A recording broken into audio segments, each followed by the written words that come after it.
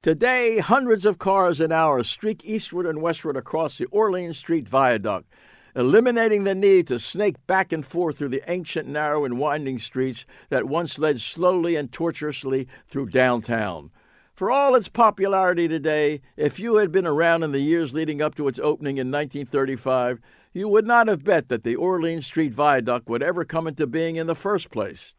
To begin with, unlike so many civic projects, the viaduct was not the idea of the city planners.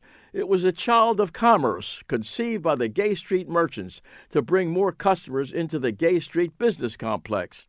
First, there was the controversy about where the viaduct should be built. The minutes of the Gay Street Association revealed that the various proposals were hotly debated and in contention, but that the group finally settled on a Gay Street to St. Paul and Franklin Streets plan.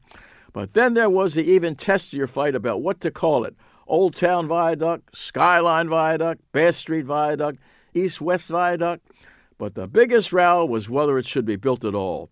Over the years, litigation delayed progress. The merchants made converts out of the city's reluctant traffic engineers, and it would be 1934 before Mayor Howard W. Jackson would turn the first shovelful of dirt to officially begin the project. End of story? Not at all. The grand opening was set for 5:45 p.m. December 22nd, 1935. But it snowed all that day, and so the ceremony was postponed until January 6, 1936, and so the barriers remained in place, blocking entrance to the viaduct at both ends.